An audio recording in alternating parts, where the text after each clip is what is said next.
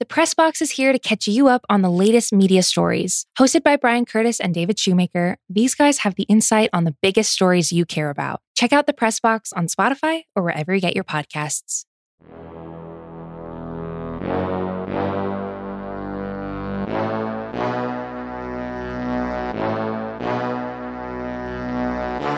Today's podcast, in the open, we'll start with a very simple question. Who's the undisputed best in sports? Because I actually think the field is wide open across a lot of sports. Daniel Jeremiah will talk a little draft.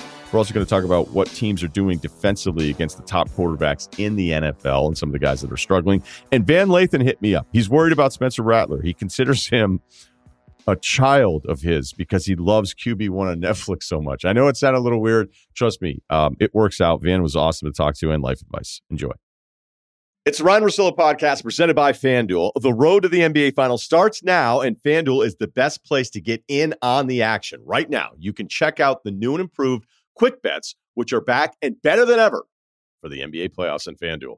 Find what you're looking for faster and easier with more props right at your fingertips. You can check out live bets like 3-minute markets and exclusive live bets like quarter player props, player assist combos, and more. So download the app today and bet with FanDuel, official partner of the NBA. The Ringer is committed to responsible gaming, so please visit rg-help.com to learn more about the resources and helplines available and listen to the end of the episode for additional details. Must be 21 and older, 18 plus in D.C., and present in select states. Gambling problem? Call 1-800-GAMBLER or visit rg-help.com. Apple Card is the perfect cashback rewards credit card. You earn up to 3% daily cash on every purchase every day. That's 3% on your favorite products at Apple, 2% on all other Apple Card with Apple Pay purchases, and 1% on anything you buy with your titanium Apple Card or virtual card number. Visit apple.co/card calculator to see how much you can earn. Apple Card issued by Goldman Sachs Bank USA, Salt Lake City branch, subject to credit approval. Terms apply. I want to start today's podcast with a very simple question. And that's not, was it a called third strike? By the way, Giants fans don't know what to tell you. Terrible check swing, called third strike on Wilmer last night. Not saying the Giants would have won the game. Tough way to go out. And I'm going to need umps or refs when you make a bad call and you're not 100% sure yourself. I just want you to kind of shrug and make the call. The first base ump was like defiant, like, yup, ring them up. Let's get out of here. So that one stings. Love playoff baseball. Love it. The tension. But that's not what we're doing. The question for today, this is a very simple question. Who is the best in the sports that we talk about the most on this podcast? All right, we talk pro football, we talk college football, we talk NBA, and I just did a little talk in baseball, so I guess that counts. I'm not going to talk about some of the other sports I don't follow as closely because then I would embarrass myself because I'm not as dialed in. But here's the question, the premise, and it's off of the Mahomes pushback from earlier this week. It is who's the best player, or let's say team, that if you brought it up in a group conversation with your buddies, there'd be the least amount of pushback. And for the longest time, I think Patrick Mahomes was sitting in that throne where if you were hanging out and you were like, hey, Pat Mahomes is the best quarterback in the NFL, and we're going to be many people that are going to tell you they were wrong. But apparently that's what's happening this week. I went in with Cowherd on his show on Fox this week, and I was like, look, I was listening to your Monday Open. I did a little bit of it. Yeah, I think Mahomes getting a little loose with some balls here, but to start saying you'd want other quarterbacks ahead of Mahomes for the next 5 years, that's where you're going to lose me. But it's actually being challenged. All right, that part is shocking, and that's why I'm even bringing this up. So let's run through some players, some of the leagues, the levels, and see if we can come up with anyone else that is the person that if you say, no, this is the person that is the best, this is the team that is the best, that you get the least amount of pushback. Now, if you're going to be labeled the best NBA player in the world, best quarterback, best pitcher, best hitter, it has to be earned. This should not be influenced by what happened last night or last week. All right? It just shouldn't. And I think that's what's happening with Mahomes here a little bit. Now, the reason I bring this up as far as what I think defines, what I think should be the qualifications that you have to check off to even be part of these conversations. You're going to be doing it for a long enough time. It's almost with basketball. Do it for a season. Maybe you win an MVP, maybe you win an NBA Finals, and you're playing at the same exact level or even beyond that for another year. And it's like, you know what? You know who's actually been the best and been the best for a little while? It's this person. Because you know who it wasn't? Ubaldo Jimenez. Ryan, you bring up Ubaldo Jimenez a lot. Yes, I do, because I was working at ESPN in 2010 when Ubaldo had a sub-1 ERA the first 2 months of the season in 2010, had a 6+ ERA in July, and never had an ERA under 4 once in his next 8 seasons. Nice little run for Ubaldo. Tough park to pitch in there with Colorado. But I remember when he had that epic run those first 2 months, people were saying he's the best pitcher in baseball. And I go, he is pitching better than anyone else in baseball. But you don't get to just have that when you're out of nowhere, unhittable for 2 months. That's when we all make mistakes. And that's what I think we're doing and making a mistake here with Mahomes. So it has to be earned over a longer period of time. And in this case, a pitcher for just 2 months. So the other reason I think this is interesting, because we have an unprecedented open field, because basketball, I'll admit, I've made the mistake. I have gone from Giannis to LeBron, to Kawhi again, back to Giannis, and now I'm on Kevin Durant when maybe it should be Giannis for best player in the NBA. But there's a lot of good arguments. It can't be Kawhi now because he's hurt, but it felt like Kawhi when he was against the Clippers. It didn't feel like Giannis against Kevin Durant. It felt like Durant, and then it felt like Giannis again. And yeah, I hate writing off LeBron. I don't like writing that dude off because he proves us wrong anytime we start to let some of that doubt creep in. But here's the point. It's not definitive. Yes, Giannis could win an MVP this year, and maybe that would make him, after the title, a title where, again, I can't let this get out of my head, that a title where halfway through that Nets series, you're like, what are they doing on offense? I can't believe the Bucks look this bad again. And then they beat Phoenix in 6, a miraculous comeback with that one. It's not that Giannis is a bad answer. It's just that he's one of many options at the top. NBA teams is probably 6 or 7 teams. We don't have a Warriors again this year. It might be the Brooklyn Nets on paper if Kyrie were there, but I think you'll allow me some hesitation on saying the Nets are clearly the best team when they haven't won the title yet, even though a lot of people are going to go ahead and pick them. We already did the NFL. We did the quarterbacks. If we did college football and it were before Bama lost at A&M, Bama would probably be the answer. Bama would be the answer if they were undefeated right now. Of all the sports that we talk about, again, on this podcast, what is the undisputed king in comparison to all the other teams in other leagues? It's probably Bama. But when they lose to A&M, and I'm telling you, look bad defensively against A&M and look bad defensively against Florida in a close win against a Gators team that's okay. I don't think they're great. I have real hesitation about Bama. And again, it's not like it's the same players every single year, and it's a team that's won titles with the same people, and there's a little bit of a regular season blip. It's new players. There's turnover there. So we could be staring at a Bama team that right now, with all the expectation and only one loss, we're saying, hey, they're still going to be in the playoff. And we're like, oh, wait, what happened? They ended up 9-3. Baseball, do you want to do a little baseball? It's probably Mike Trout, but the best player on the team this year was his teammate, Ohtani. Mookie Betts was considered the second best. We're not doing that. If we want to go hardcore baseball stats this season, the top guys, Correa, Simeon, and Juan Soto, who I love. But you get the point. If I wanted to do best pitcher in baseball, those years where it was Clayton Kershaw, despite the playoff problems, or it was a Pedro Martinez, going back to the years where I loved it, he's the best pitcher I've ever seen, you didn't get any pushback. If you said Pedro, nobody else was offering up somebody else. And if they were wrong. I could name 8 pitchers, but that's the point. If I can name 8, I'm not really naming any. I still feel like it's Mahomes a quarterback. But the conversation has clearly changed. If it's not Bama, if it's not Mahomes, if it's not anyone in baseball, if there isn't one NBA player that's ahead of everybody else, if there isn't one team that feels Warriors-ish, because there isn't, if there's one conclusion that I can come up with, the guy that you say, hey, he's the best, I should probably just go to the other side of the ball in the NFL and say Aaron Donald. Because if you still say Aaron Donald's the best defensive player in the league, despite what maybe the PFF grades can be week to week, if you say, hey, he's the best, he's done it the longest, he earned the title, this isn't an overnight thing, there's not really anyone that's challenged him long enough to be considered the conversation. I think Donald's the answer if you're saying who in the major sports is the undisputed best, whether team or player. It's probably a guy that plays defense. This episode is supported by State Farm. So look, a little rock hit your dude's windshield on the highway. And at first you're like, what is that? I'm like, oh, it's just a little mark. Nope. Now by the end of the ride, it's a big crack. And it had been a while. So I check out the State Farm app. I go, hey, this is what happened. And the funny thing is I was like, do I want to go app first or do I call? Old school guy, probably should call. It's like, let's check out the app. Not only did it take a minute to get done. They set up the glass replacement. They told me the estimate ahead of time, said, you want to go ahead with it? And I was like, now I understand. It's all in front of me, all done. I don't even have to talk to anybody. That's how efficient the insurance game has become.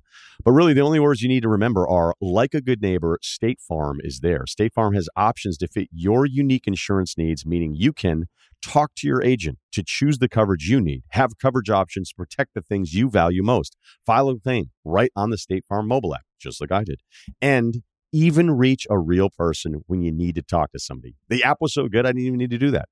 Like a good neighbor, State Farm is there. Learn more at statefarm.com. Great guest every time he comes on. Daniel Jeremiah, Move the Sticks podcast, and Thursday Night Football with Bucky Brooks last night. The great Joy Taylor as well. And I know you got a big cast, Chris Long, and a bunch of other names. I'm not going to be able to get to all of them. So let's start with kind of the headline thing, though, because I want to do the draft stuff first here. I know it's early. You haven't done all your work.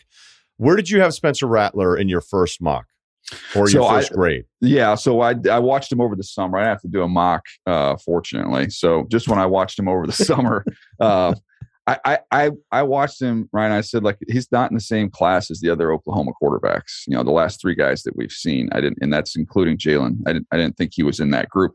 And to me, when you kind of look at upside of what he could be, I was like, okay, this guy has like a best case scenario. This is a Jeff Garcia type player, you know, like that's the absolute ceiling for him. So I know some, I guess, mock drafts came out and had him going as like the first overall pick, and he got a lot of buzz and a lot of hype. I feel bad for anybody that has to do the mock drafts that early, but I didn't really see him as that level of guy. He was so raw. It just was nothing that jumped out to me, and he wasn't a special enough athlete to be able to lean into that while you're continuing to develop all the other areas of your game. Okay, so you didn't, because you're right. I mean, there were websites, and you know, being friends with McShay, I know how much he hates doing the 22 right after the 21 draft is over. You start kind of throwing some names out there. I don't think, by the way, with his recruiting and the attention on it, you know, him seeing himself number one in a mock versus seeing himself 31st, I still think you were getting the same kid. I know some people would disagree with that. No, I think you were still going to get the same kid. Mm-hmm. And now he's benched. So, okay, all right. So the rest of the class, like, is this, you know, I'll use another example here. When I do the NBA draft stuff, you start talking to people too far out. Everybody tells you the draft sucks unless it's a generational draft. Like, we knew this past draft was deep, but it's kind of, and then the closer you get to it, the more people like it. We are right now in the phase of this is a really bad quarterback class draft, correct? Yeah, that seems to be the consensus when you talk to people around the league. This is not the year. So is there anyone that you like? Is there anyone that you feel, again, there's a lot of work to do here, but is there somebody that you at least see this early part on where you're like, you know, this guy might be the guy that's ahead of everybody else? Yeah, just, you know, from a couple games that I've seen, I haven't done enough work on them, but you know, the guys that interest me, Corral interests me. I did him over the summer, and I thought, okay, this guy has, like, there's some Zach Wilson qualities to him. I thought he could kind of be on that ascension with a good year. So that's one that I think is definitely his peaked interest. Malik Willis from Liberty's got a ton of ability. Now, I watched him over the summer and was excited about him, but I have not seen any of his games this year. So I'm curious to see what happens there. They play Ole Miss, I think, in November. So you'll see a ridiculous amount of NFL executives that'll be there for that game. And then Ritter's got some, you know, it does some good things and has some size. I don't think anybody really at this point in time views him as a, you know, top 10 pick type guy. But those I would say were probably the three names. Pickett's having a good year at Pitt. Has good numbers. But I would say those first three are probably the ones that have the most attention right now. How has the evaluation changed for you? And not specific to even this class, but with quarterbacks, like, what are you doing to change the way you evaluate these guys? So if I go back and like self-evaluate, right, and look at some of these guys that have been great over the last few years, and you look at Mahomes, I should have had Mahomes higher. Josh Allen should have pushed him up higher. Herbert should have pushed him up higher. Like, all these guys have something in common in that, okay, it wasn't a complete picture in college, and they had all, you know, variation of issues that they needed to clean up. And Mahomes was his feet. Josh Allen was the accuracy, as everybody noted. Herbert played a little bit mechanical, you know, like those were kind of the knocks on those guys coming out. But what I've learned is, okay, when you have the size, the physical ability, like all of the physical skills they possess, and then you add in, okay, you find out they're great workers, you find out they're incredibly intelligent, like they're going to figure it out. Like it might take, in Josh Allen's case, a couple years. Herbert, I think really from the end of the season until he started his rookie year, the work he did with John Beck, I thought he cleaned up so many things and got things rolling. Mahomes, was that full year, sitting and cleaned up. Andy did a great job of cleaning up his footwork stuff. So it's like, okay, just bet on those guys. That's why I went in on Trey Lance. And I think you'll see the detractors and the naysayers come out on Trey Lance as he plays more this year. No, he can't do this, can't do that. Well, the guy's incredibly physically gifted. He's incredibly bright, and he's a great worker. So that was the lesson that I've kind of taken over the last few years. Just bet on those kids. They'll figure it out. Yeah, it's because when you go through the list, I'm like, okay, well, you're just naming the guys that ended up being better. Yeah. And I watched them all in college, and I watched Allen, and I wonder, I go, should I have put more into the Iowa game where his numbers were terrible and he was getting his ass kicked all day, and I loved him. After that game, I loved him. But again, not so much that when the draft came around, I was like, he's the guy. When you're not accurate, it scares the shit out of you. You know, and his accuracy had been bad at every level. But now if I'm playing the results of him being potentially a top 5 quarterback, I go, oh, that Iowa game, that's when I should have known. And it's like, okay, so now that's my rule. I have to see you get your ass kicked by a higher level team with terrible numbers and bad accuracy for me to know that you're going to be a franchise QB. Like, I can't do that. Well, here's the difference. I'll say, having been on the team side and been on the media side. On the media side, I can rank them where I would be comfortable taking them, right? So I can have Josh Allen as my 12th player or, 14th player. I can have Herbert as my 18th player. Like, I'd be comfortable, okay, the risk reward, like this is kind of where it slots in beautifully. When in reality, when you're with a team, if you want a quarterback, you have to take him where you're not comfortable or you won't get him. So, you could say, oh, it'd be great to be able to trade back and I could get him in this port. This probably marries up with, the odds kind of matching him with this slot, but you're never going to get him. We used to say the same things about corners. Like, we'd nitpick corners in the room and you're like, dude, if you don't move the corners up around above how you have them graded, you'll never see one because they're going to get picked above where they should. That's just the way it works, or you won't see any of them. So you've got to push those quarterbacks up the board, cross your fingers and toes that it all comes together. Yeah, they lost to Iowa 24-3. He made a throw in that game, though, rolling to the right in the back right corner of the end zone in that Iowa game, which I think was probably a 60-yard throw. It was ridiculous. And I don't even remember if the guy caught it or if he dropped it, but there was a rollout play in that to the right side, back right corner of the end zone. Josh Allen was one of the best throws I've ever seen. Yeah, I mean, I swear to God, his dropbacks were him sprinting away from the line of scrimmage and then trying at the last minute to get the ball back to somebody. Because he threw it up in the air a bunch of times because they were down. I called one of his games, dude. I was calling. It was when they had just started doing games on Facebook, so it was like Stadium Media, and they were doing games. And I was like, oh shoot, I hadn't called games at that point in time, so I wanted some experience. I'm like, yeah, heck yeah, I'll do it. So I had like Josh Allen versus, I want to say, Texas State. And so I go out there for warm-ups. I went down there and I went and talked to him on the field before the game. And it was, there wasn't a huge crowd there for that one. So before the game, he's at the 50 and he's got a receiver at the goal line in the left pylon and a receiver in the goal line in the right pylon, stationary targets. And he's just rolling out on the 50 to the right. The thing couldn't have been 10 yards off the ground, Ryan. And it's just to the pylon on a line, get back to the middle of the field, roll to the left on a line. I'm like, what? This is the freakiest thing that I've ever seen. I'm up here at Wyoming for this terrible college football game, and this quarterback's making throws I've never seen made before. Yeah, they put it on Texas State that season. The other game that year, in case it ends up happening in an AFC title game, it was the third game of the season. They played Oregon. Yeah, and they got their teeth kicked in. Josh Allen went 9 of 24 for 64 yards against Justin Herbert. So. How about that? It's one of those deals where even with Herbert, I hear it all the time now. Like, oh, everybody got it wrong. Like, I always think it'd be kind of funny if you had a talk show host that was epically wrong about 10 quarterbacks over a decade, then he should run an NFL team. If it's only 10, if he was epically wrong about one top quarterback every year and was right about the rest of them for a decade, he should be running a team. Yeah. So Herbert it's funny because that became way more of a personality thing. It was, and he just wasn't as good in the second year. I think that was. So I'll push back on that because I think the personality thing was a media thing that got out there. And when I talked to teams, it wasn't as much that didn't really bother them as much. It's all he's been in Eugene. He's never left Eugene. How is he going to relate to players?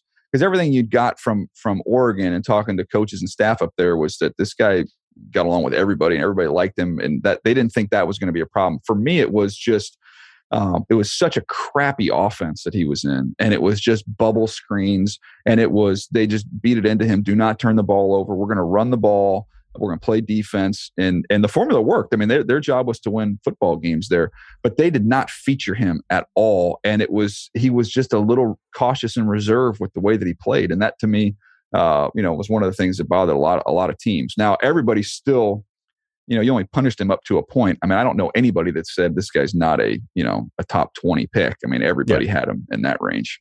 Yeah, no, you're right. You still went top 10, man. It's not like everybody here hated you. Yeah. I still think some teams are a little, and I always felt like too, because I watched them closer than some of the other teams. He would be quarter by quarter. Like he'd have some quarters you go, okay, this guy's going to be the number one pick. And then the next quarter you go, okay, what just happened here? Like what is going on? And it felt like you were expecting this jump in the next year, and then it actually didn't happen. So, look, whatever. You had the game last night though, Brady and the Eagles. I actually want to talk about the Hurts part of this because I think every fan base, as we'd expect, is very selfish. And so when Hurts struggles again, since that week one where it looked like they did a great job tailoring the offense around him, and it may have just been the opponent now, right? Yeah. I see Hurts on Thursday night, and I see the exact same guy that lost his job at Alabama, where it's one read and then he runs.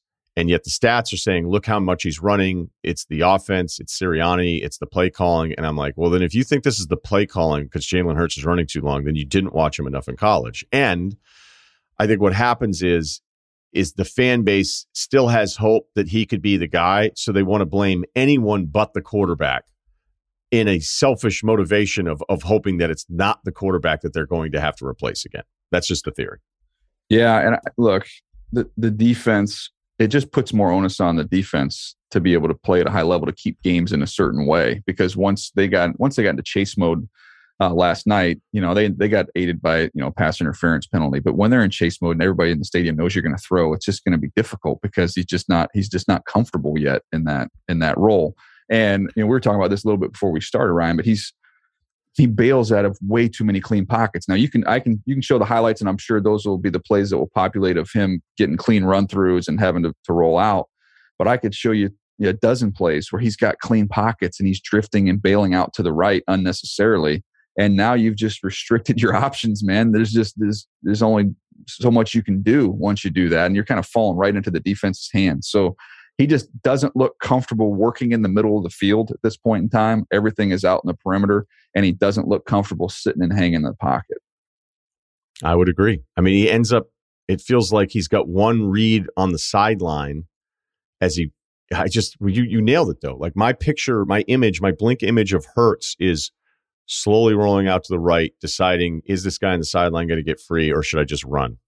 And that's what the offense becomes. And then even last night when they're down 28-14, they start to run the football and people are like, see, now you have balance. You're like, okay, that wasn't guys, there. Yeah. That's not what it was. Bailing out of there. Yeah. Like you can't go on the 28-14 drive when they run it down Tampa's throats, think that was there all night. You can't run straight at Tampa. We've already seen people try to do it. It doesn't really work. I think they have real issues. And then they just moved Ertz too, by the way. So yeah, he goes to Arizona. I mean, they've got a boatload of picks.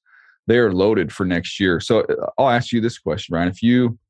If you have a chance, if you're Howie Roseman, you probably get a chance for one more quarterback. If we assume that Jalen, they decide to move on from Jalen, try and get somebody. You have all these draft picks. This is the year you have to do it. And you could take these picks. Do you try and, I guess it's a pretty obvious answer, but if you could say, okay, Rodgers potentially could be available. Russell Wilson, is a name that you hear out there. And then Deshaun. When you factor in age, factor in everything involved, who would you at least, take the swing for if you're the Philadelphia Eagles? Wow. You asked me a very complicated question. If Wilson is willing, because I think there's a market demand for him and his wife that's going to have to be addressed.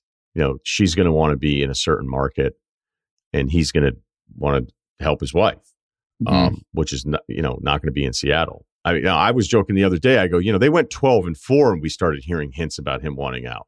Yeah. So what's going to happen if Seattle ends up out of the playoffs in a 500 team, and that defense is a mess? So we'll see. I would want to go with Russell Wilson because I think whoever brings in Rodgers, you have to give him kind of the LeBron treatment. If you're bringing in Rodgers, you're basically saying you get to do whatever you want. We'll do whatever you want. We'll bring in a couple of your buddies and put them on the 53-man. We'll run whatever you want, and that's fine. But there's certain teams that are quarterback desperate enough with what's happened in the last few years that they're going to say to Rodgers, "You can do whatever you want." The Deshaun part is the best option from a talent standpoint, but I don't know what comes with that. Yeah, like what's the reaction? Is Philadelphia, is the Vic part of his return in Philadelphia? Is that something where you can say, "Hey, our fan base will get over it and we'll be able to go ahead"? But I still think there's so many unanswerable questions with Deshaun where I don't know. It's fascinating because really this is their one chance to kind of cash the lottery ticket. If they're going to go get a quarterback, they've loaded up an ammunition to do it this year. So, and I don't think, as we've discussed, that the draft is going to be the answer for the Philadelphia Eagles to solve their quarterback problems. My thing is when you look at kind of where their roster is right now, I think you're looking at 2 years to get to a championship level. So is Rodgers going to want to come into that situation either? So that would make that even, could be a bad fit there with him. So I think I agree with you. I think Russell would be the one that would make the most sense. And from proximity with Philadelphia to New York with his wife, would that fit the bill in terms of getting her where she needs to be? Well, it wasn't named in one of the trade demands that weren't trade demands, right? Well, that just disappeared, by the way. That you would have thought that was enough. You could have fed off that story for the whole offseason. And I think the Rodgers stuff happened like right after that. And then the Russell Wilson, these are the teams I'll be traded to story is gone. By the way, it was Vegas and it was Chicago, right? Vegas was in there. Chicago was in there for sure. Because Vegas was, from what I'd heard, the hope that she could get like an in-house show. Like, was New Orleans one for some reason? Essence? I don't know. Trying to think. Jets? Yeah, the festival. Hold on. Russell Wilson trade demands. We're doing this live. Yeah. I'll dig it up. Pull it up, man. Okay. He would be open to being traded to the Cowboys, Raiders, Saints, or Bears. Great call in New Orleans. Yeah, I don't know why the New Orleans one kind of was out of left field. Well, I think the music scene down there. Oh, okay. Potentially. Because if you're wondering, wait, why Raiders? And you're like, no, because of the wife. I'm surprised this hasn't been picked up more.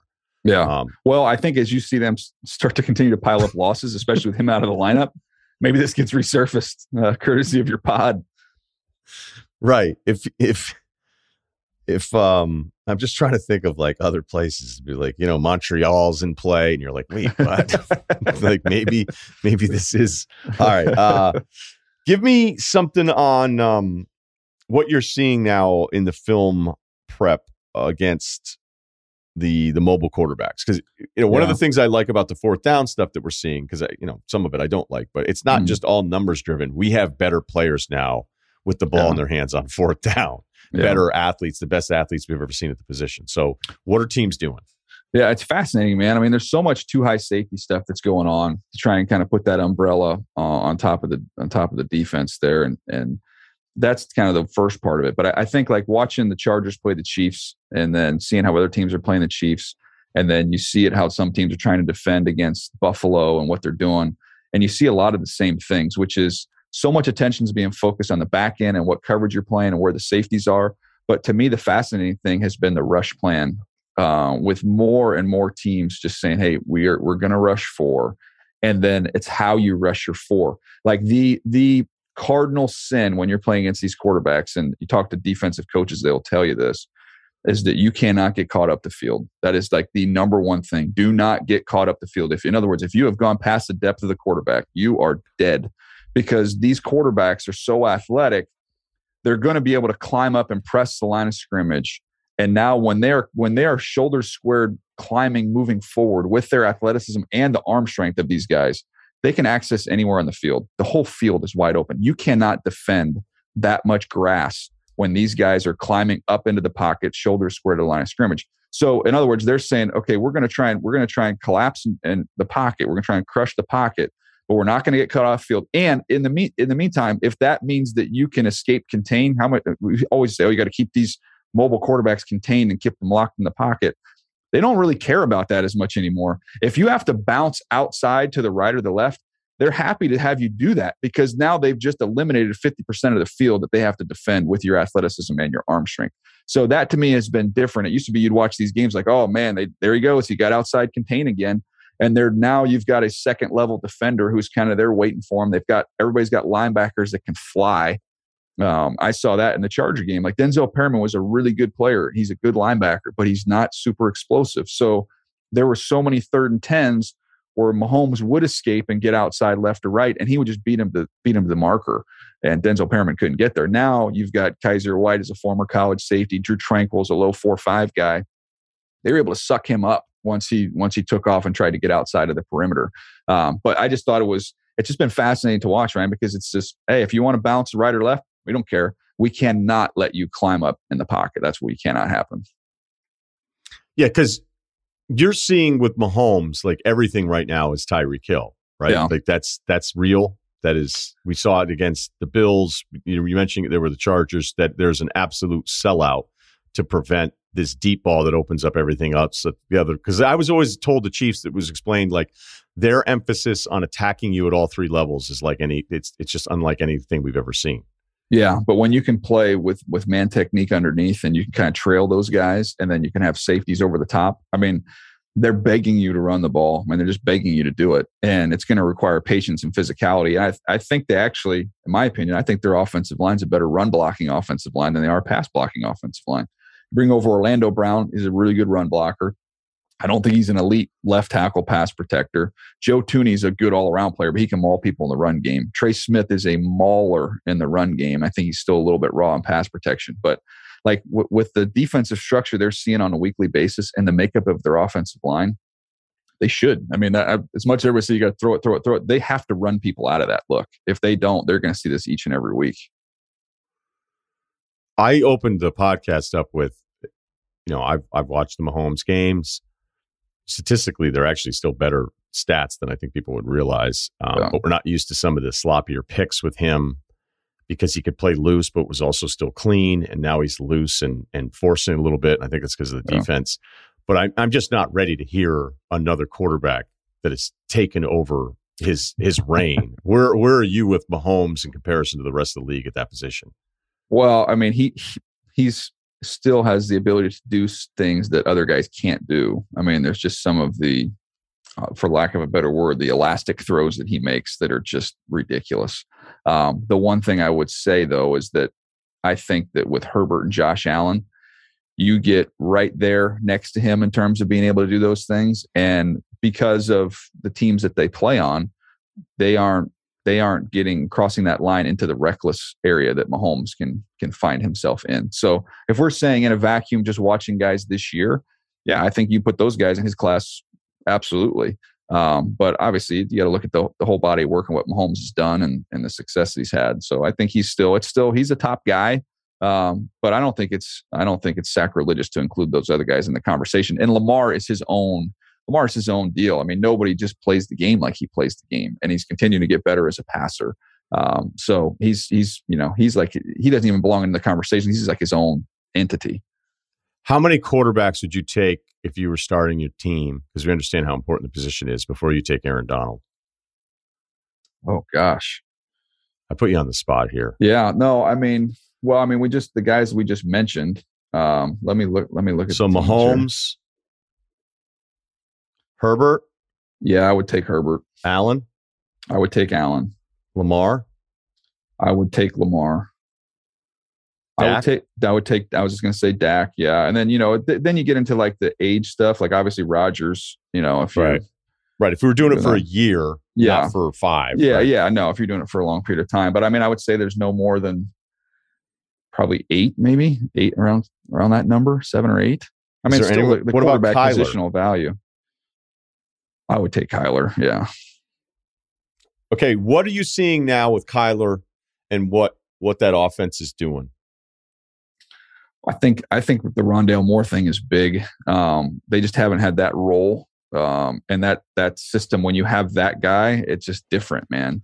I think they're more physical up front than we've seen, so that's brought some balance to them. They've got a nice little 1-2 punch with their run game that's taken that offense to a new place. And I always thought, look, Kyler last year was playing great, man. Like his body wore down as the year went along. So I don't think like it's this drastic jump from what we saw from last year. I think it's a drastic jump from when he wasn't healthy at the end of the year.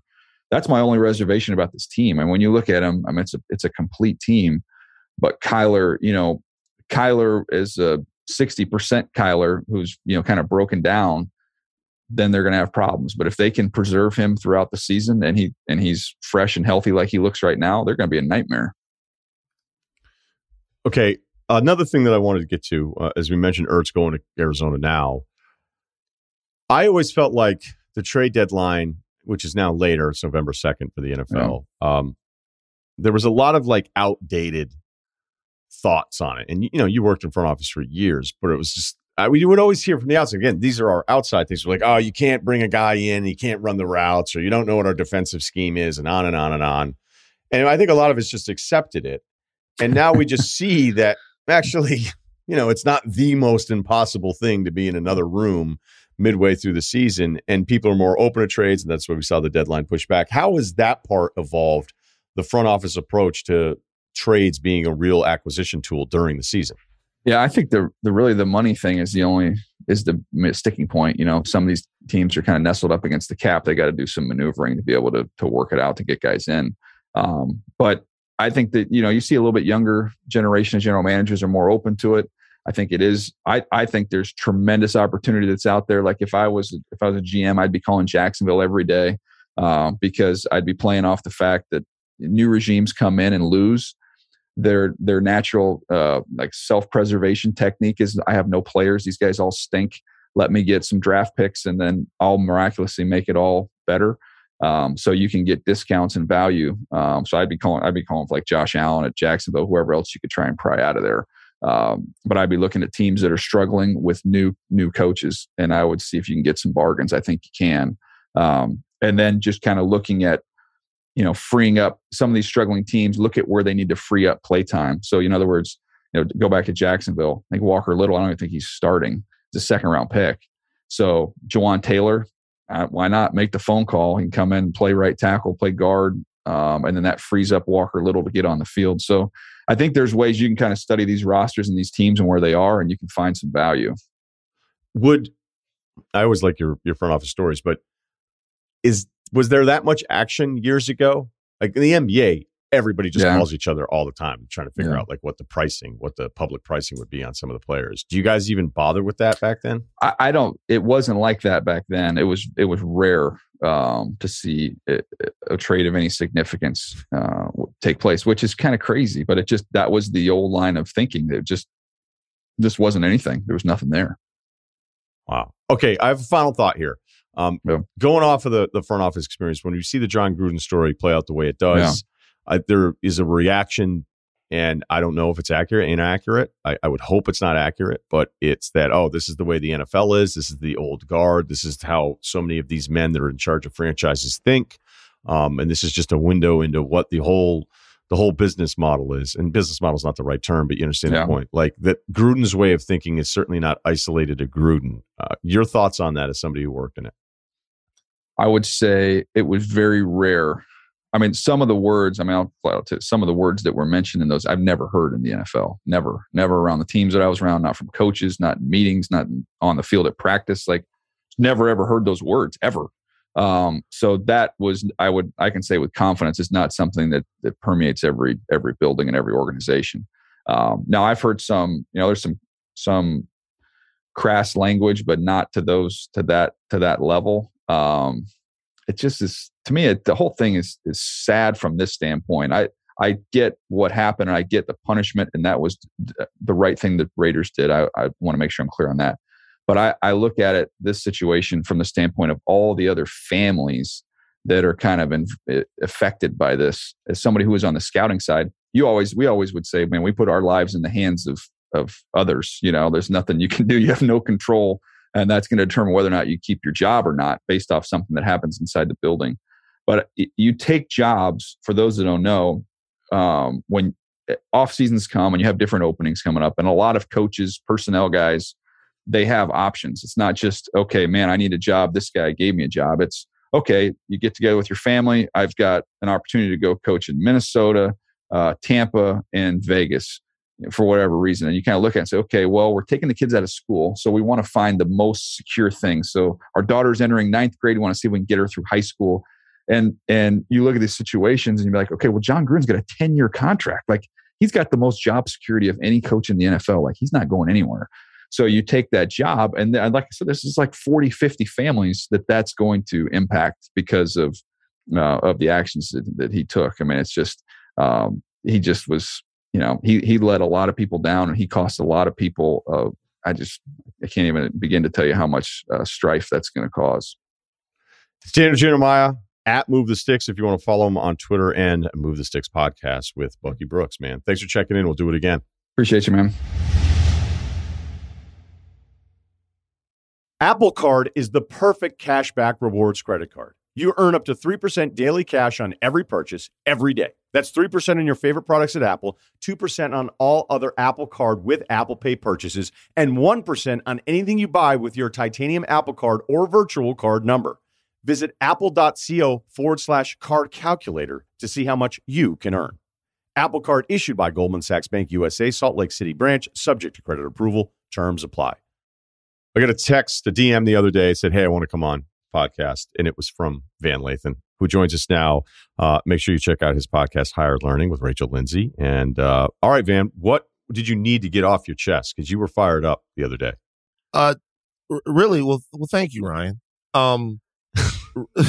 Really, it's been a wacky and wild college football season. Number one for me as an LSU fan.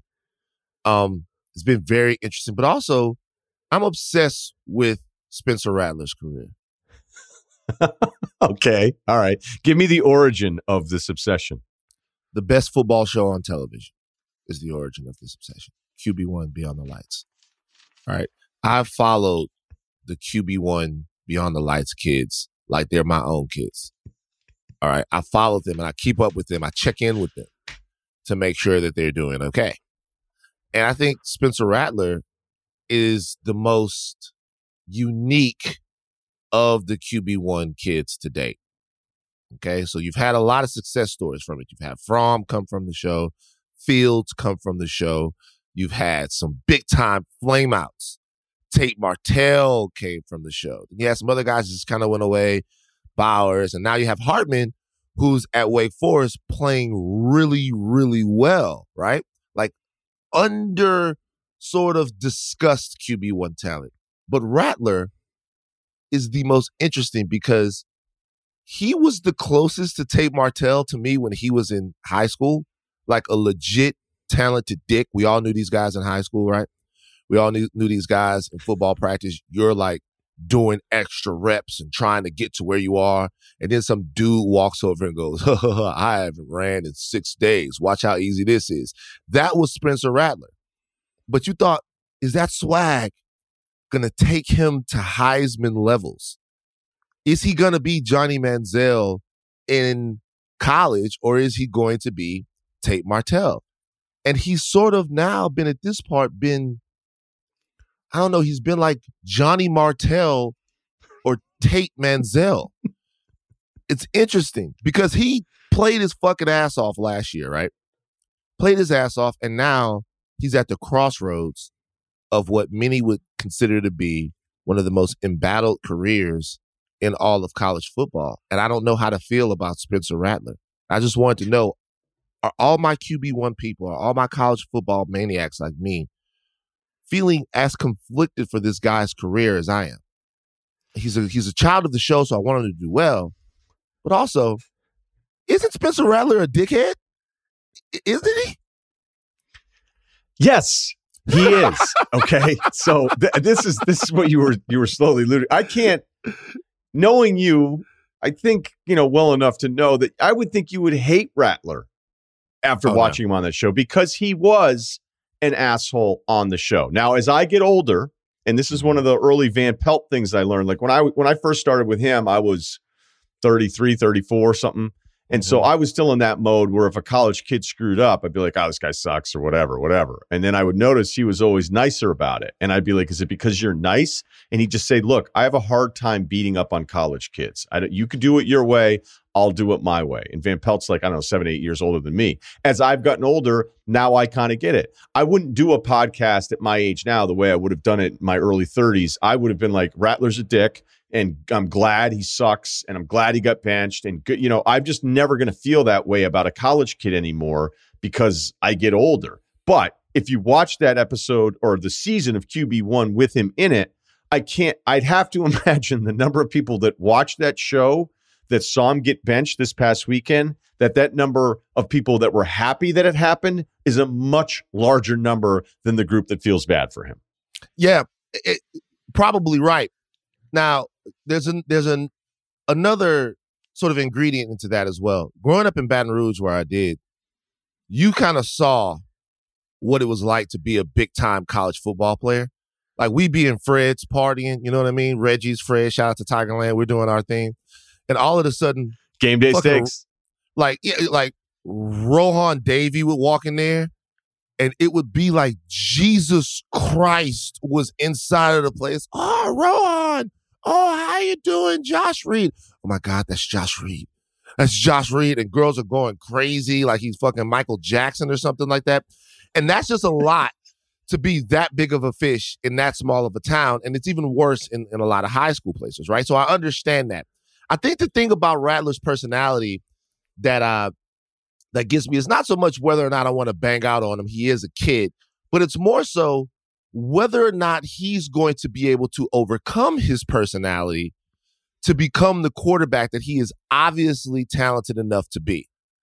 Like, a lot of people picked out things from last week, and Lincoln Riley hasn't really said what definitively he's going to do with that situation in Oklahoma just yet.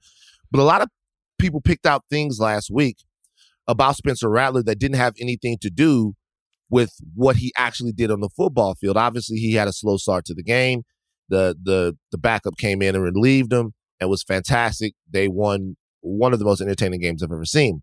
But some of the things they were pointing out about Spencer were personality things. They weren't football things. They were the fact that he didn't celebrate with his teammates, that he looked sullen and aloof on the sideline. And those are things that speak to even more of the celebrity, not so much of the celebrity of who Spencer Rattler is, but more of his DNA as a competitor. And you start to wonder, as it happens with all of these guys, once they get to the highest levels of performance, whether or not those things are actually going to affect him on the football field and whether or not they can be coached out of him. Because Lincoln Riley doesn't want to lose him. If you lose him, you're so thin at quarterback that one injury then would completely derail your season. He needs him to stay engaged. So it's an interesting situation. But it all goes back to this kid who got kicked off of the show and out of high school, and we never knew why. I became like fucking James Bond or goddamn Sherlock Holmes trying to figure out what happened using all the TMZ tricks of the trade. I'm getting sources on this. Like, trying to figure out what happened to him in high school, and I could never find out definitively what it was. And now it seems like he's sort of playing himself out of the role at Oklahoma, and a lot of people are saying he's not mature enough to handle that type of big-time college football. Were you researching it not to report it, but for your own benefit to get the full scope of the story? Yes, Ryan. I was actually telling people I still worked at TMZ. I was like, yo, Van Lathan, TMZ here. You guys all right, heard tell anything? me the best story of you posing as still a TMZ employee, trying to find out what happened to Spencer Rattler in high school. I know the pandemic was tough on a lot of people, but this is an amazing hobby. So I called a high school, okay, and well, sometimes, like a lot of times they weren't there, but then there were like people there like, we can't talk about that. First of all, had been a while ago. By the time I had watched the show, like, we can't talk about that. Like, that's something between you and his parents. I was like, okay, well, do you have a contact on his parents? Like, do you have a contact on his mother and father? Like, this is something that people are going to be interested in. And by the way, and this is the trick of the trade. This is the trick of the trade when you're trying to get a story. For anybody who wants to know, tell people you already have the story. See, that's how it works. Call somebody up. Hey, what's up? Listen, we heard about that thing that happened, and we want to make sure that we just do the most accurate reporting on it. So if there's anything that you have to say or anything that you want to get us to put on the site, we'll do that. Just let us know. Then they go, oh shit, they know. Okay, I'll tell you what happened. Fucking like in Arizona, fucking lips were sealed. I call up, I'm like, hey, we heard that Rattler was having sex in the bathroom and he got kicked out of school. We're going to run with that. Is there anything that you guys want to say about that? That's not what happened. Okay. Do you know what happened maybe? So we can combat some of the lies that are going to come out? No, we can't really talk about it. Spencer's family business, blah, blah, blah. I tried for 2 weeks. My girlfriend thought I was crazy. I tried for 2 weeks and couldn't do it. Tried to get a That's number crazy. You know that, right? What was I supposed to do, Ryan? Like, I couldn't go to the movies. What do you want me to do, bro? I couldn't go to the movies, bro. Like, no, I couldn't go I couldn't go play basketball. You know what I mean? Like, I joined a Madden league with 32 NBA players where we played a real 16-game season. Like, this is the stuff that I was doing. You know what I mean? And I couldn't crack it. And now I'm obsessed with Rattler's career. So what do you think happens? Do you think he transfers? Because they need him to stay. You're right. You said that earlier. They lost 2 other guys to transfer. I know that from what I had heard is that they kind of gave him a day. You know, the schedule's easy enough that up until Oklahoma State, but they could probably still play both guys. And then with the last year not counting, Rattler actually has a ton of eligibility left and can also go to the draft. I'd have to think that people are going to be off of him as a prospect, both from the tape this year and from some of the personality stuff, which, again, maybe he grows out of. Maybe he'll handle this great. Maybe this will be the public kick in the ass that he needs to turn things around. But I can't imagine that this guy's going to stick around after this year. The real question is, does he leave this year, which is kind of if you talk to football people, everybody's loosened up on the transfer stuff. I don't think people care about it that much anymore. The old guard isn't arguing against it. The transferring in season is the one where people get pissed. Yeah, he'll stay this season. He's definitely gone long term. To your point, I went back and watched a lot of his old games just to watch him. Like, you know, I'm still in that. I'm to the point to where I'm watching all 22 breakdowns of different college quarterbacks and going on there and watching film breakdowns and all of that. And to your point, mostly about LSU, but sometimes about other players. He just hasn't put anything on tape this year that would make me believe that even his people are confident that he should give it a shot in the draft, no matter how much work he does between now and next spring. So I don't think that's going to happen. I think he pops up at another pretty major program next year. I think he sticks it out this year. Maybe he plays his way back into his job. Who knows? It's not out of the question. But if he doesn't, he definitely will transfer. And there are a lot of teams out there, like, you know, that make a lot of sense for Spencer Rattler to kick the tires on him, or for them to kick the tires on him. You know, Kentucky's going to need a QB next year. He goes there. That team's trending upward. Kicked our fucking asses. We got blown out by Kentucky. Just think about that, LSU fans. I know. We went up to Kentucky and got fucking railroaded. Just let it sit by Kentucky, the basketball school. All right? The basketball school. They might as well fucking put Ron Mercer in pads and like let him run through a hole. We got destroyed by Kentucky, 42-21. I love the Ron Mercer recall. That was good. Walter McCarty at tight end. Yeah, right. Give me, which high school did you go to in Baton Rouge? I went to McKinley.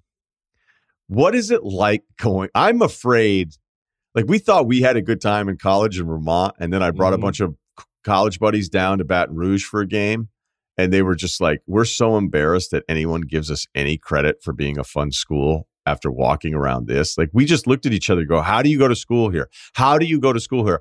The question I have for you, how do you go to high school in that town? What the hell is that experience like? Well, it's interesting for me because McKinley is literally right around the corner from LSU. McKinley's right there. You can see the lakes from our baseball field. And then the school is essentially in South Baton Rouge. So, I mean, you come out, you hit Highland, you go right up there, you're at LSU. Going to high school in Baton Rouge is one of those memorable things of my entire life. Number one, the culture of the city is obviously New Orleans culture is unique in a way, but Baton Rouge culture is unique in a completely different way. Like it's the biggest small town in America. Everybody knows everyone, at least one or two people removed. And that means you're just a step away from being a pariah or a legend. And that's a fine line to walk as a 17-year-old, right? Like when you hit your high school, you hear rumors about guys who go there. Oh my God, there's Wiley Kirby. Mark Young used to go here. Like there's all kinds of infighting for athletes. Like in South Baton Rouge, a guy like Darius Geis, who I know we're not supposed to talk about, but the fucking guy was good at football. Darius Geis was in the neighborhood of the bottom where my mama and my grandmama and them from, but then he goes to Catholic High, right? That's something that always is a big talking point. There's always a tribe that you have in Baton Rouge, and there's always somebody that's trying to take what it is that you have. It's a very competitive place to grow up. It's a very competitive town. And right there, you see dreams come true. You see guys that you know from the neighborhood or guys that you know that from places like Faraday and West Monroe and Leesville. You see them starring. You see them on the news. You see them on ESPN. It's just different. Like it's a place that you know that you're far away from whatever glitz and glamour that LA or New York might have, but you see guys who went to your high school and then all of a sudden they're playing for Tampa Bay, like Michael Clayton, or guys who are like right there with you. Then all of a sudden they're a star for the Dallas Cowboys, like Marcus Spears. So people in Baton Rouge have big dreams. You know, they have big dreams, even though it's not a place where there's one specific industry that exists that would make you really want to move there. So in high school, when you're in Baton Rouge, and there's kind of a renaissance of personalities around there now. You have guys like, you know, myself, you have Boosie, you have Marcus Spears doing well. You have Ryan Clark, who's not from Baton Rouge, but is a big part of the community there. Kevin Gates, up from all over different walks of life. You see people doing things. And it's a place where people have gigantic dreams. And in high school, like you're being told, like, yo, you're competing with the guys that go to LSU and Southern.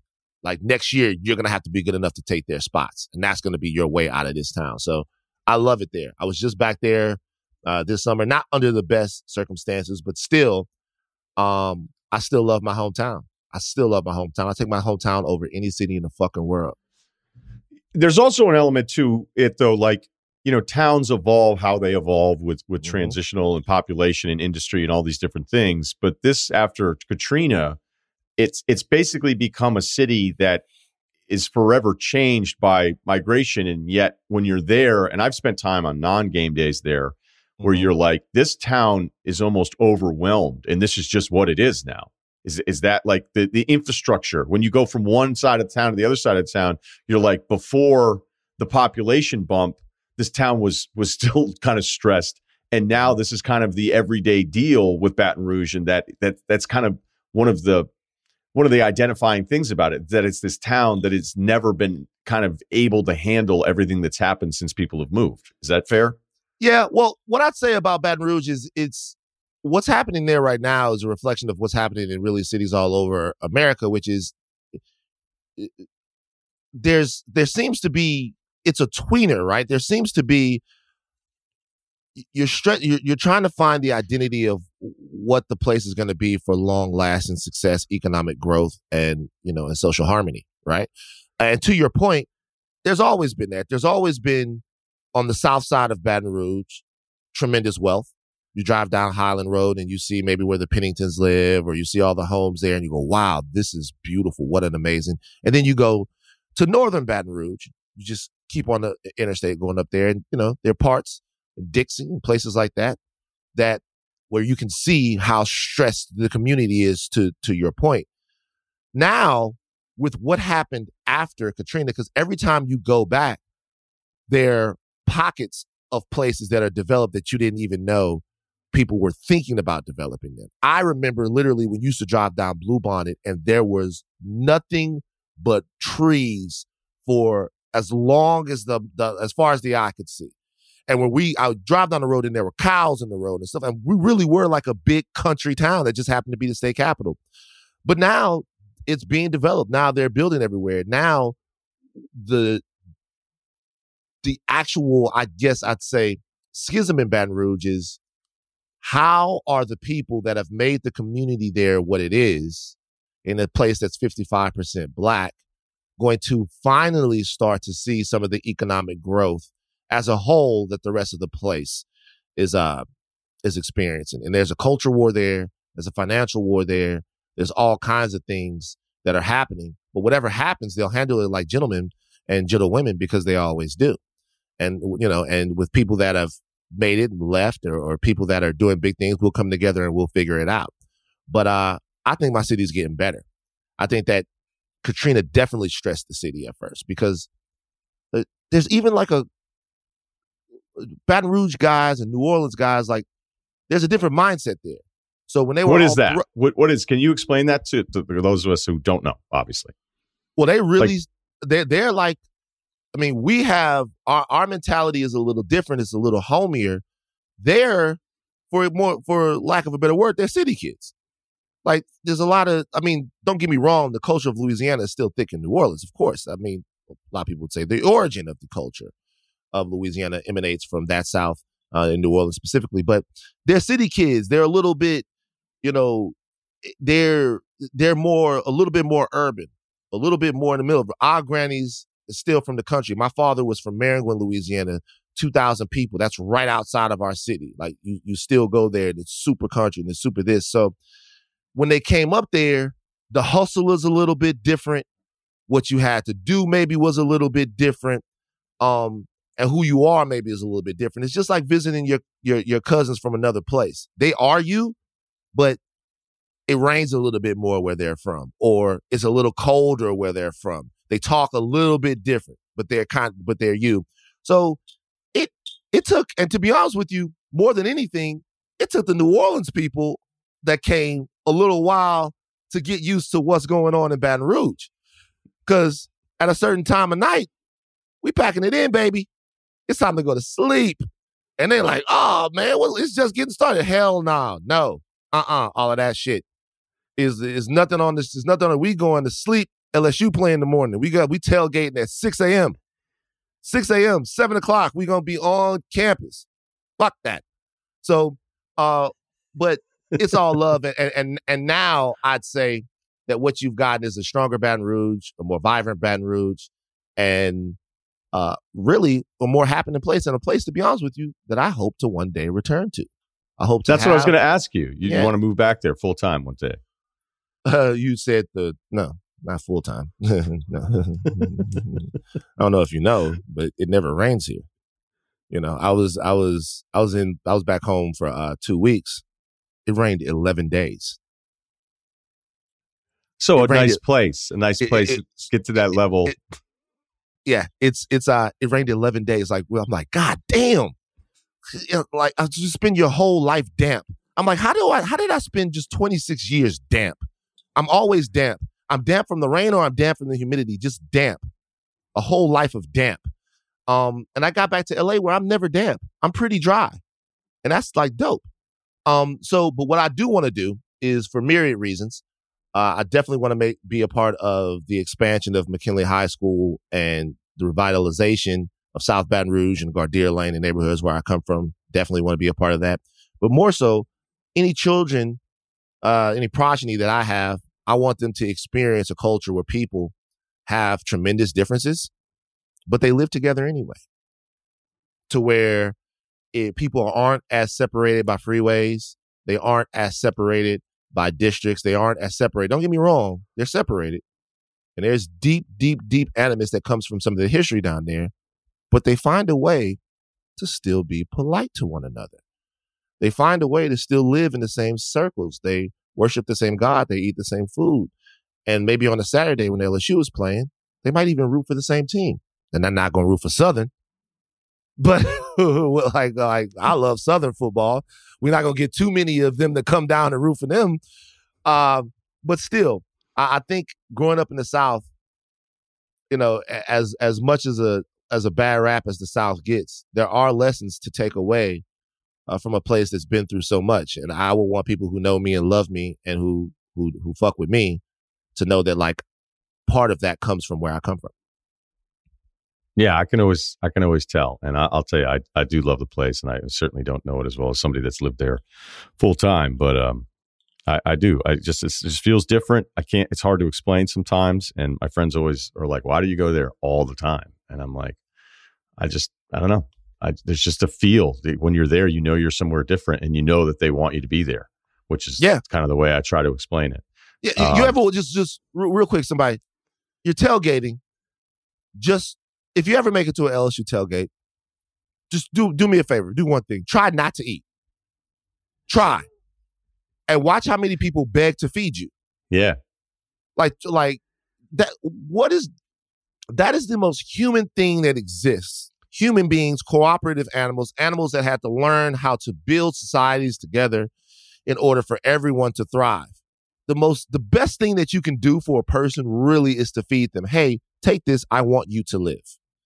Walk through an LSU tailgate. Hey, you want to try the best jambalaya you ever had in your life? Come over here. They're going to try to get you to eat weird things too. They're going to try to saute some alligator for you or give you some deer meat, all of those things that you don't eat, whatever city place you're from. It's the best place in the world. It's like a little piece of nirvana whenever you go there. I love it. I'm going to end on this note. If O's gone, who do you want to be the coach? Ooh.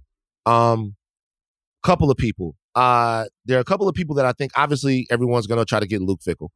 You gotta wonder whether or not Luke Fickell's going to want to come to the SEC. The USC job might be open. A couple of players. James Franklin is a great name. Obviously what he's been able to do at Penn State. Bill O'Brien's a good name. This is going to shock some people because I've been very hard on this guy. Been very hard on this guy throughout his career. I feel like he's failed upward a lot of times. But I would be intrigued with the prospect of Lane Kiffin being the coach of LSU. I'd be intrigued by a guy who could develop offensive talent at that level with the talent that we're going to have in state. The offense would be fine. The offense would be fun. We'd be a place that could recruit nationally and in our state. And as long as we had a sound defensive coordinator, I think it gives Lane the opportunity to finally do what he wants to do, which is actually take college football by storm. I don't think Tennessee was really ready to do that. I think he obviously fumbled things at SC. He maybe wasn't ready for that. But being that he's been this close to Nick Saban, or he was that close to Nick Saban for the time that he was, I think Lane understands what it means to perform at that level of college football. And I think that's a chance, to be honest with you, and this is not to diss the Ole Miss people, but fuck them. A chance that he's probably not going to get, a chance that he's probably not going to get, like at Ole Miss, but it will be right there for him at LSU. So, I more than Fickell, more than Bill O'Brien, more than any of those other guys, I'd be intrigued by kicking the tires on Lane Kiffin. Yeah, and the pro argument for Kiffin is at SC, because I was reading about it the other day, is the sanctions. Their argument is, look what we did with the sanctions. You know, we know the end of it in preseason number one, and then we lose a bunch of games the second half of the year. But look what we did with the sanctions staying competitive. Yeah, I don't know. The Lane one. Lane one. I get what he is, the offensive mind. I just, if I were the shareholders of a company, we had to name a new CEO, Lane Kiffin wouldn't be my first choice. So I know he can dial him up. Who would be your choice to who you want you to bring in? Art Browse, maybe kick the tires on him, see what he's up to? No, I don't think I don't know if Mel Tucker would leave Michigan State after a year. I loved him when he was at Colorado. But whenever I would hear him speak, I'd be like, holy shit. And then I had a couple guys when I tweeted something about him, even when he was at Colorado, who played for him, were like, you're not wrong about Mel. But, you know, Michigan State is a really look, there's 5 jobs. LSU is one of the 5. Michigan State's a great job. It's not LSU. I don't want to get into it with Michigan State fans. I don't think he would leave after just 1 year. But these guys are all mercenaries anyway. So that would be one of the names. I'm cool with the Bill O'Brien thing because I actually think what he did at Penn State is incredible. It couldn't be a higher grade for me for him at Penn State, considering what he was inheriting and what was going on with that program. What he did is almost as impressive as winning the Big Ten. So And I think, Bill O'Brien became like the village idiot on Twitter forever. And it was like people were treating him like they were going 2-14. But there also came a point where like when Hopkins didn't like him and I'd heard Deshaun didn't like him, that it's like, okay, so what's up with your personality when two of the best players at their positions can't fucking stand you? Like what's going on there? Even though I think he's still more successful than people want to seem to admit, because every night Bill O'Brien got a call wrong on Thursday Night Football. It was 100 people saying he's the worst guy that's ever been on the sideline. And I think that's a little unfair. Yeah. Well, once again, never hurts to have a pro coach, man. But look, let's see. Maybe, hey, bro, 9-3. Let's fucking go. Maybe, like let's go. Knows? You, me, Capital One Bowl. Yeah, 9-3. Let's fucking go, man. Who knows, bro? It's gonna start this week. This week is the turnaround. This week, get it, Tiger fans. Woo! Thanks, man.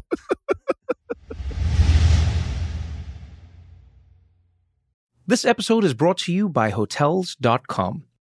When I went on my last holiday to Cape Town, it was amazing. My friends were there, the weather was phenomenal, and most importantly, the food was fantastic.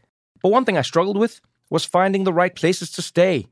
All I want is a great bed, a fantastic shower, and breakfast that doesn't end at 8 a.m. I'm on holiday, I'm still sleeping. I also like ease, and the Hotels.com app easily helps me to find a perfect hotel for every trip. Whether you're looking for a family-friendly getaway or a relaxing spa weekend, on the Hotels.com app, you can compare up to 5 hotels side by side. Now, why would you want to do that? So you can see prices, amenities, and star ratings. And best of all, you don't have to switch back and forth between options. See? Ease.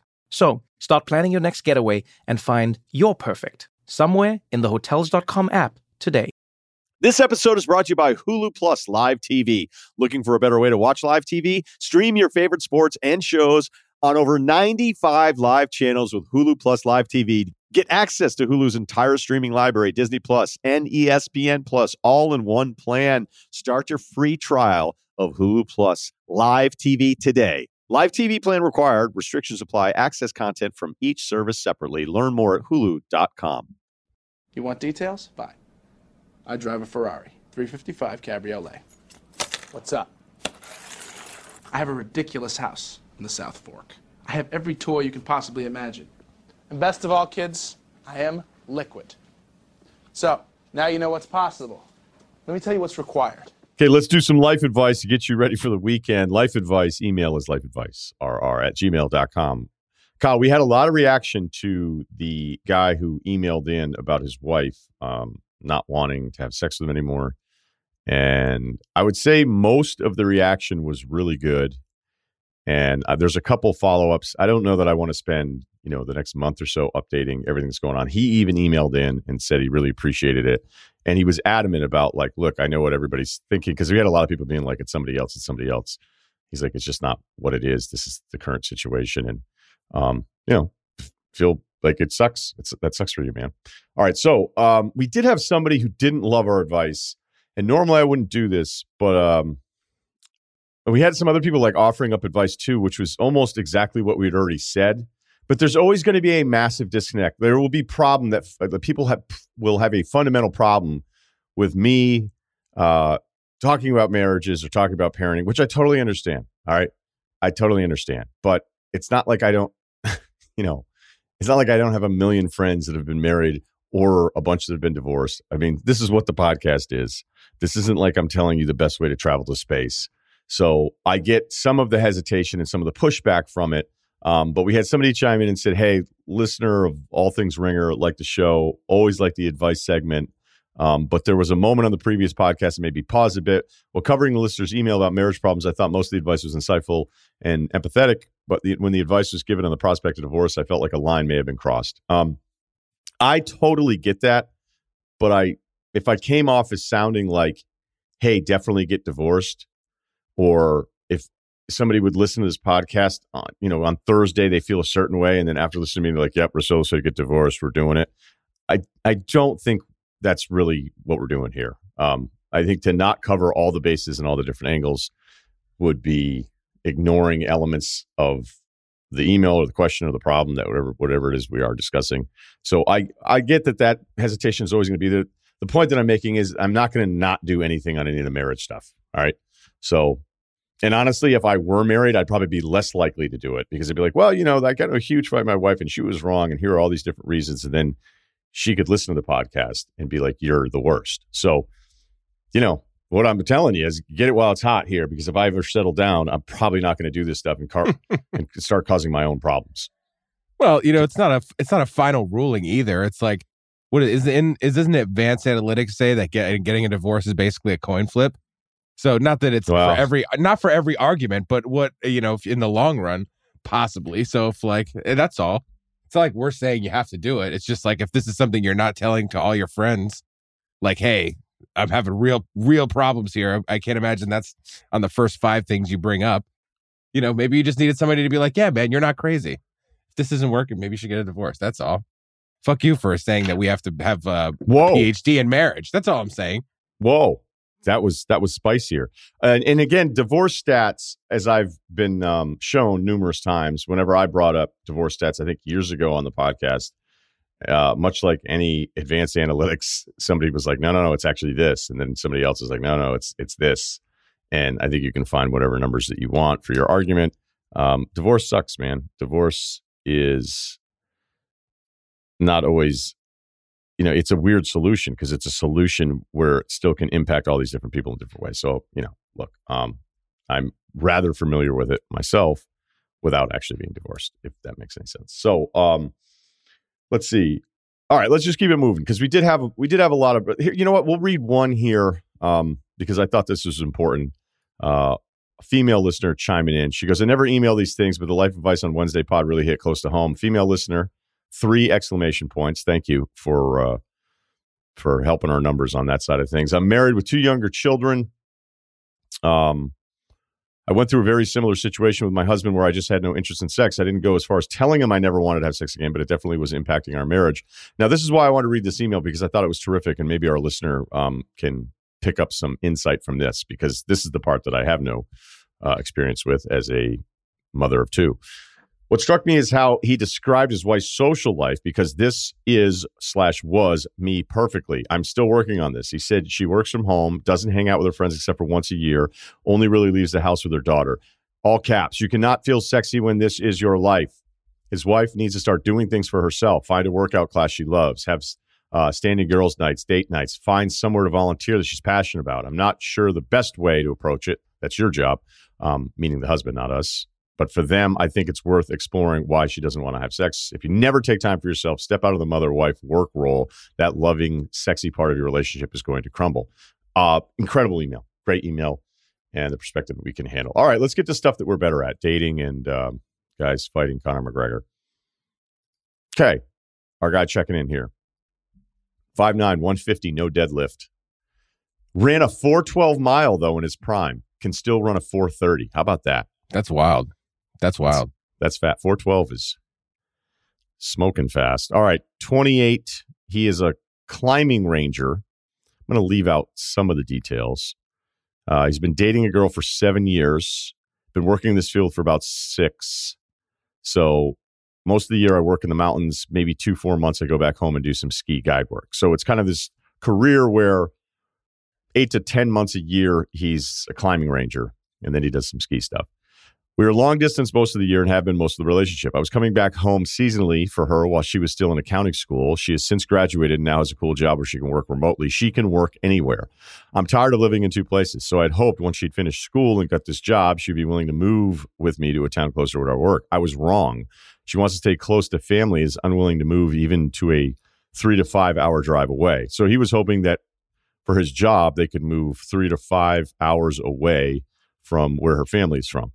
When we first moved in together, she cried for the first month and moved back in with her parents for about a week because she missed home so much. We lived 20 minutes away. That's not a great sign. So the first month they lived together, she cried the entire month and then moved back. And they lived 20 minutes away. I just want to repeat that. I've made the decision that I'm going to move closer to my full-time job. I won't make the move till spring. However, I'm doing it. My girlfriend doesn't understand why I love doing what I do. She feels that I'm being selfish choosing work over her. I don't feel like that's what I'm doing. She can work anywhere in the world. I can't. I'll get to the point. Am I a jerk? Maybe I'm being a little selfish choosing to work in a field that makes me, that takes me away.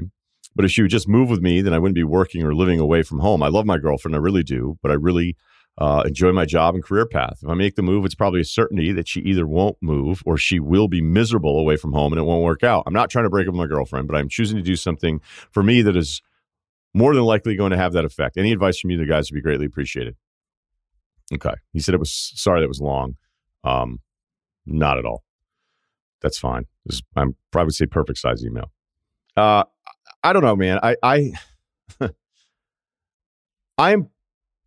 don't know if I'm the best person or the worst person to ask when it talks about relationships over career. All right. Because there was never, ever going to be a relationship that I felt like was going to get in the way of my career. And boy, if I did a good job with that. That's just the way that I was. It doesn't mean that I'm right. It's just what was right for me.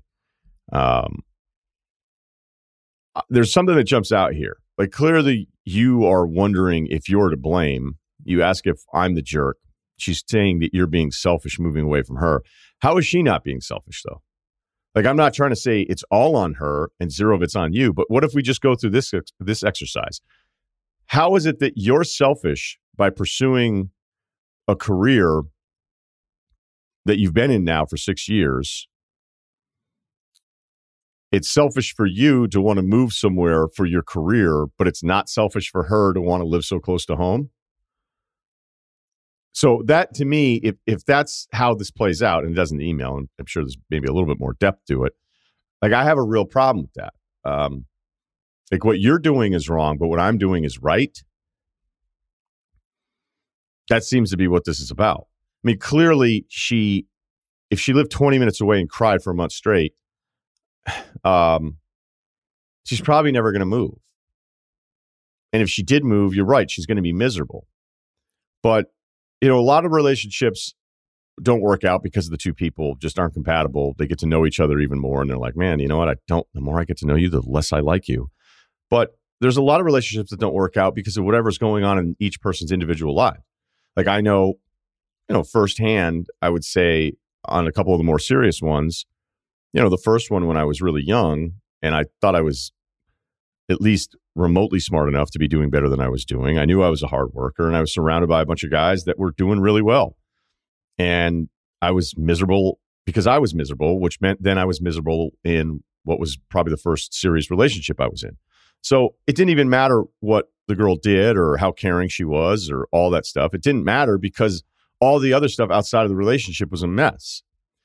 So one of you in this compromise, because it doesn't seem like there's a middle compromise, is probably going to be really upset with the situation. I know other people are going to disagree, but I feel like there are more options for companionship than there are for careers that make you feel great. A career isn't a job. A career is something that you're building. And, what you do specifically to being in the outdoors and all this different kind of stuff, I imagine like you love your job. You love it. And, you may have found somebody that they're really compatible with, except for the most important things. And that's what the rest of your life is going to be like, especially if she could work from anywhere, which you're telling us that she can. So I think it's cool that you're not like totally against her here, but I also think you need to look at this a little bit more where you're not blaming yourself, because it sounds like she's been blaming you the whole time. Again, my biggest point is, why is it selfish for you to want to keep going and pursuing your career, but it's not selfish for her to want to stay close to home? They're different things, but they're the same things. And somehow you're the one that's wrong and she isn't. So yeah, I have a problem with that. So I don't know if there's really much of a solution other than the inevitable here, unless you could find something that's close to comparable to what you're doing now around where her family lives. But, I don't know. I don't know if that leads to resentment later on and all these different things. And I would think this isn't what you want to hear right now, but I would be telling myself, okay, this sucks. This is who I want to spend time with, but I'm probably going to find somebody else at some point. And I always believe that. I just do. You don't have kids together, you know.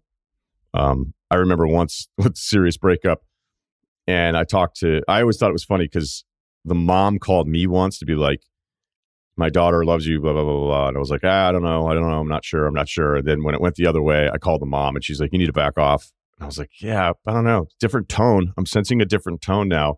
And she was like, just be thankful you didn't have kids and this is a total mess. I was like, all right, feel way better now. Thank you, not mother-in-law. So, Kyle. Yeah, dude, the breakup podcast, 2 pods in a row. Break it off. Off. Yeah, I think he knew what he was doing when he asked Ryan Russillo if I should choose my career over my girlfriend. If he's listened to you for even more than 6 months, I think he probably got the vibe that you'd been like, no, dude, like figure out what your meaning in life is gonna be rather than like who you want to sit next to.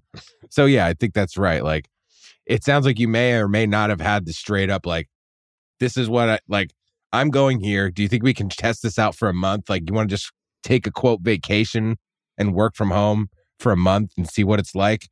Like, has she given the town like a tester trip yet where you're proposing to move? It doesn't, I don't know. I mean, again, I can't get over the fact that she cried for a month straight living 20 minutes away. It sounds like you're That's with somebody who's not prepared for life. Like, it sounds like you're with somebody who's not prepared to take on life in all of its facets. And I don't know if anybody ever is, but that's just sort of a glaring thing where it's like, wait, are you really crying? So I know. I was expecting like the next sentence to be, we made sandwiches and I left the crust on. You're right. I mean, what you just said there, like, I'm not even saying I'm right because some would say, hey, that's bullshit. Find your person and then experience the journey together. No. And then the rest will work itself out. But what we don't really want to admit in those cases, the rest of it works out means that somebody's probably doing something they don't want to do. And I always, look, my approach could be completely wrong. There's plenty of evidence that I am wrong. But I always felt like, let me get this shit out of the way first. Let me be a little turnkey here, move in ready. And unfortunately, there was never any vacancy. But you get the point. Like, I think if you figure out the you stuff, then you're more prepared for the relationship that's going to be far more serious. Others would argue and say that I'm wrong. And I'm not even saying that I'm right. I'm just simply giving you my perspective on it. Where try the ultimatum and not a way where it's an ultimatum. Just be like, listen, this is happening. Like, I have to continue this. Like, do you think, and you don't even have to say that, but just like, see if you can get her to do the tester trip for like 2 weeks to your town. And if it doesn't work, you're already in the town and she can go back to wherever she's from and love it forever. And you can continue climbing mountains. A tester? Well, like he said that he's been doing like long distance, right? Which means that he said 8 months a year. He's like living on this. I understand what you're saying. I mean, like the term. It sounds trial like run. Sounds like you're pushing dope. Yeah. The trial run. There we go. Okay. I just had a laugh at Tester. Okay. This guy had a job interview at ESPN 14 years ago and it didn't work out. He needs closure. So this one's very rare and specific. We'll give it a shot. Late 30s. He goes, I was at ESPN back in the summer of 2007 doing undergrad. I worked in the SID office of a small D3 college before going on to a paid internship at a mid-major D1 school for a year where I was able to pick up some freelance work with ESPN when they came to town for some midweek maction.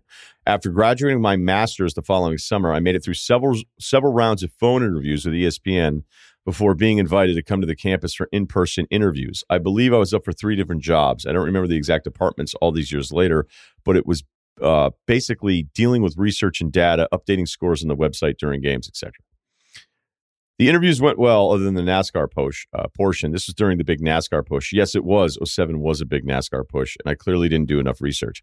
I've heard about these interviews at ESPN for some of the entry-level jobs of working on shows where they would ask you what your favorite sport is, and then when you told them baseball, they would ask you all hockey questions. Hey, what's the Padres rotation and that kind of stuff. The big like reveal is that 99% of the people walking around there couldn't name the Padres number 2 starter.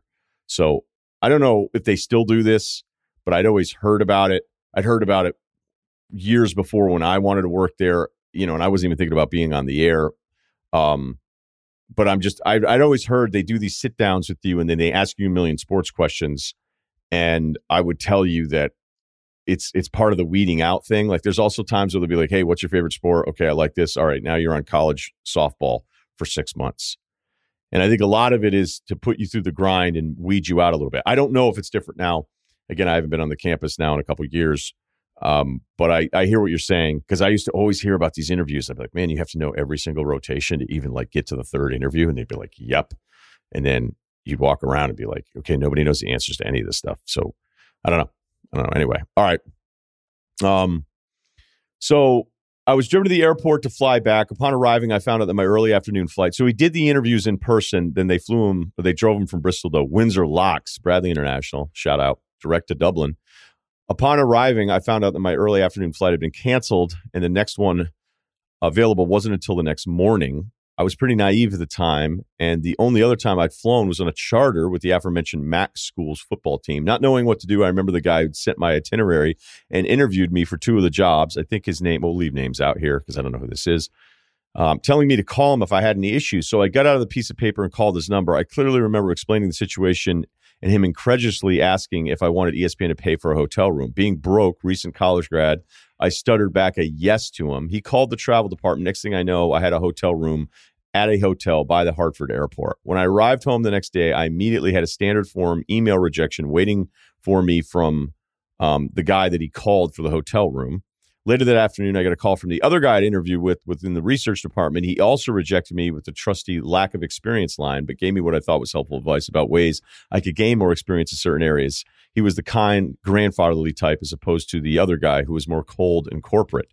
That brings me to this question. In your opinion, did I get rejected because I bombed the NASCAR portion of my interview and lacked experience, or was it actually because I boldly asked ESPN to pay for my hotel room after my flight was canceled? I'm doing well in a completely different career path, but this question's always bothered me. Okay, very specific. You're not the first guy to ever show up to ESPN and have the travel stuff not work out. All right. He offered you the hotel room. Now, yes, I get what you're saying. There's part of me that's thinking I'm at this entry-level interview, and if I ask them to pay for the hotel room, does that hurt my chances? And the timing that you were rejected both the next day. Maybe you sucked in all the interviews. There could also be that. That's a quick rejection, but again, I don't understand how the rejection process on that thing works.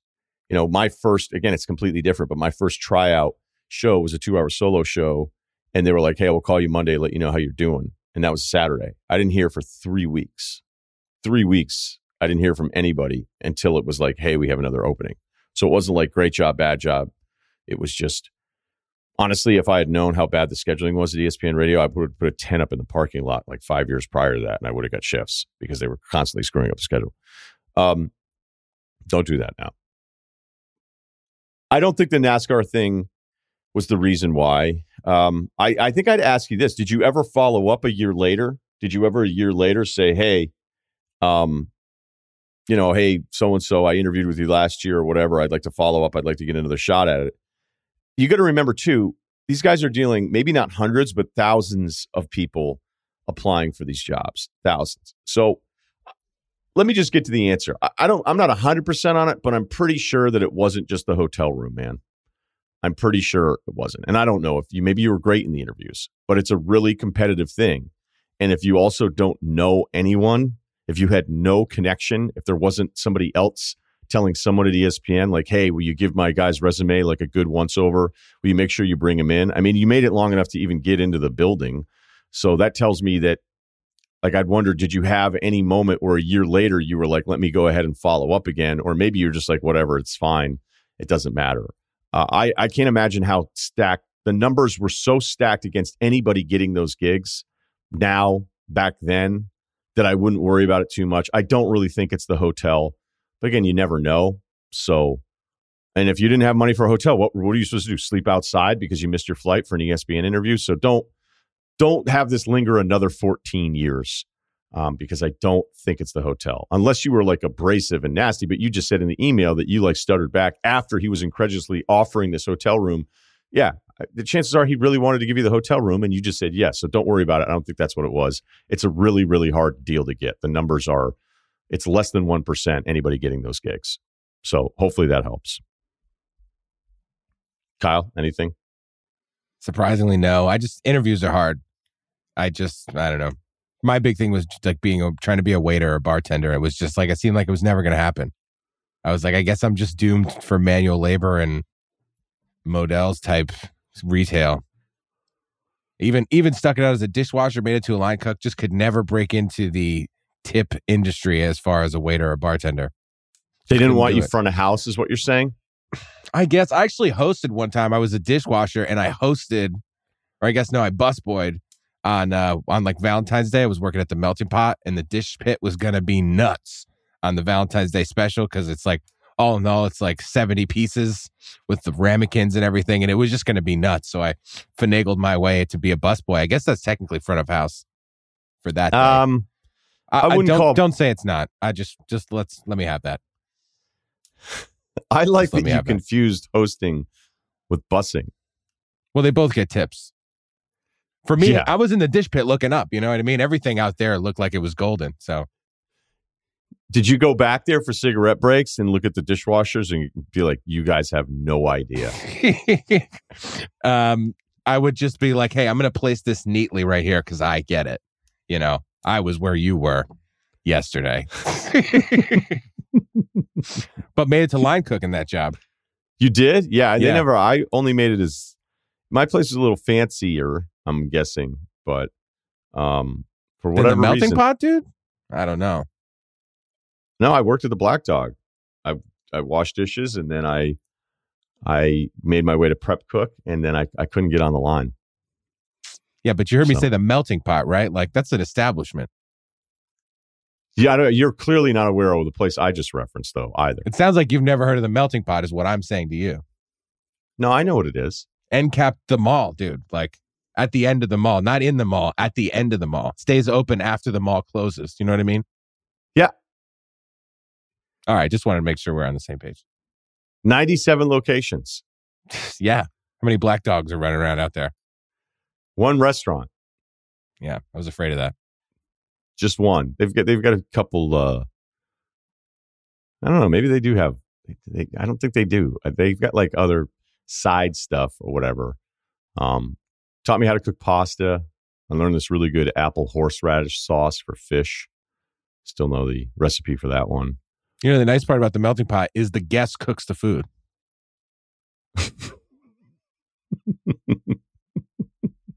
Did you get discounts? Could you go there with friends? Oh, yeah. I went there with girls and they'd be like, "Oh, Mr. Crichton. We're underage. They're bringing me like bottles of wine." Yeah. I don't think that's what the melting pot wants. Well, they fired me, so fuck them. What'd you get fired for? I got fired for like pretending that I threw up at Modell's at my other job and calling my guy that like, "Hey, I threw up. Can't make it in." My buddy from college was visiting me on the train and he said it was okay to call out. And then he threw me under the bus somehow. And I got fired the next day I came into work, even though they said it was all good. I was basically working Modell's and then I would catch the bus across Route 9 and go to the melting pot to close. And I called him like 3 hours into my Modell shift, like, "Dude, I'm going to go home for work. I'm sick. I'm not going to make it in." And he was like, "It's all right. Like, call your buddy and see if he can make it in." I called him. The guy didn't answer. I told him. He said it was okay. And then the next day, somebody, I guess, snitched on me that I wasn't actually sick. I don't know. It was weird. Who snitched on you? To this day, I do not know.